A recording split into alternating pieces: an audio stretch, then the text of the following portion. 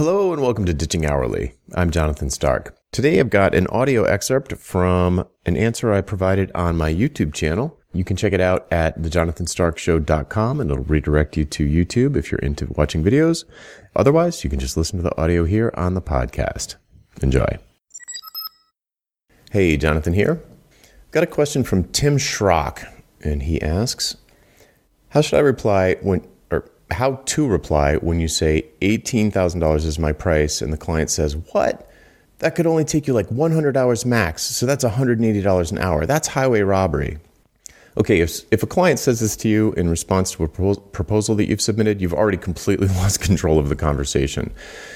So I'm actually going to back up and give you some advice about how you should have a sales interview and get to the proposal in the first place so that they're not even thinking about hours. So the first thing is when someone contacts you and they say, what's your hourly rate? You say, I don't have one. I'll give you a fixed price for the project. Would that be acceptable? They're almost always going to say yes. So then you get on a phone call with them or you have a meeting of some kind and you let them brain dump about the project. Then you ask the why questions. You have a why conversation with them. Why do you even want to do this? Why not do this? Why do this now? Why not put it off? Why is this so urgent? What's the big deal? Why would you hire someone expensive like me to do this instead of doing it in-house or outsourcing it to a low cost of living country? All of these questions raise every possible objection in the sales interview. What you're trying to do is convince yourself that you can actually deliver some kind of beneficial outcome to them that will be give them positive ROI over and above whatever it is, whatever your prices are going to be. You ask them, what does a home run look like for you? If we really knock this out of the park, what will that mean for your company or for you personally if it's not the owner? And then finally, how could we measure progress toward this goal that you've just described to me? If you've described this goal, this project is going to take 3 months, 6 months, 9 months. How can we make sure we're on track so we don't get to the end and do all this work and find out wow, this was a total flop? And they'll have some metric. They will. Whatever the thing is that they're currently measuring to know that they need to hire someone to do this project will be the metric.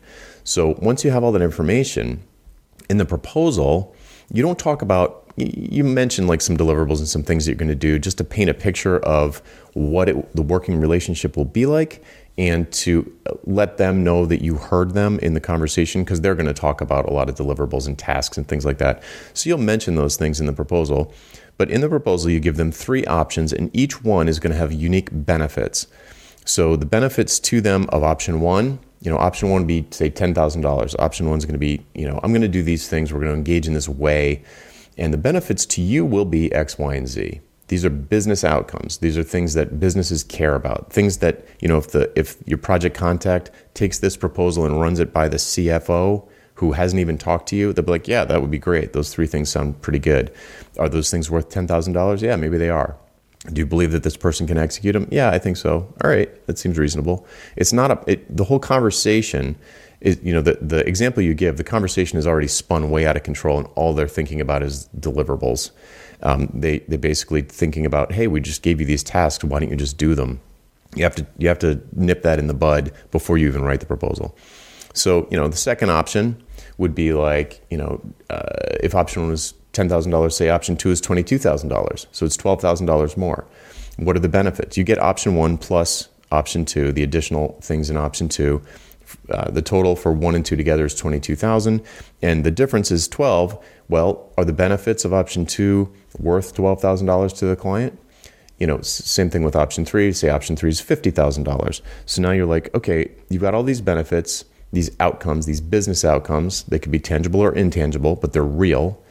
And the client is going to look at those and say, well, are these outcomes worth this money? They're going to think a lot less about how many hours it's going to take you to deliver them. Because that's the focus of the conversation. Instead of, well, here's this task list, tactics in absence of any overall strategy or objective or goals. Geez, I just want you to mop the floors. That should be like $10 an hour. Why is it going to be $180 an hour for you to mop the floors and then do the dishes and clean the attic? It should be simple. You're talking about the wrong thing. What you want to be talking about is a clean house. You want to talk about, no pests. You want to talk about how they'll feel when the place is decluttered. It's not about how long it's going to take you to do it. If they're thinking about that, you're completely lost control of the conversation because, in fact, imagine if you said back to them, well, actually, we don't know that it's going to take 100 hours. In fact, it could take $200. It could take 200 hours, which would lower my rate to $90 an hour. We really don't know. And I'm taking on the risk by giving you a fixed price that, that my estimate or that the scope is roughly in this ballpark. I could be really wrong. Or, maybe it's the other way. Maybe it's 50 hours. But wouldn't it be better if I finished in 50 hours than 100 or 200? Would you want me to take longer? Wouldn't that be worth less if it took me 6 months instead of a week? So, but that's a tough conversation to have at this point because they're already focused on the wrong thing. They're seeing you as a cost, not an investment in achieving an outcome. So, long story short, you need to nip this kind of attitude in the bud early on. Focus on the outcomes that you can deliver and price those, and always pull the conversation back to what they'll get out of it at the end, not the inputs, not the stuff you're going to do, not the activities you're going to engage in along the way to deliver those outcomes. All right, hopefully that helps. If you have a question, you can hashtag AskJonathan on YouTube, Twitter, or LinkedIn, and I'll get to it as soon as I can.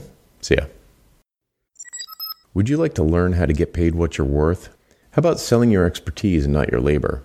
We work through all of this together in the pricing seminar. Pre-registration starts soon, and you can sign up to be among the first to know when early bird pricing is announced at thepricingseminar.com. That URL again is thepricingseminar.com. Hope to see you there. Hey, Jonathan again. Do you have questions about how to improve your business? Things like value pricing your work instead of billing for your time, or positioning yourself as the go-to person in your space. Or maybe productizing your services so you never have to have another awkward sales call or spend hours writing another custom proposal. Book a one-on-one coaching call with me and get answers to these questions and others in the time it takes you to get ready for work in the morning. Best of all, you're covered by my 100% satisfaction guarantee. If at the end of the call you don't feel like it was worth it, just say the word and I'll refund your purchase in full. To book your one-on-one coaching call, go to jonathanstark.com/call, CALL. That URL again is jonathanstark.com/call. Hope to see you there.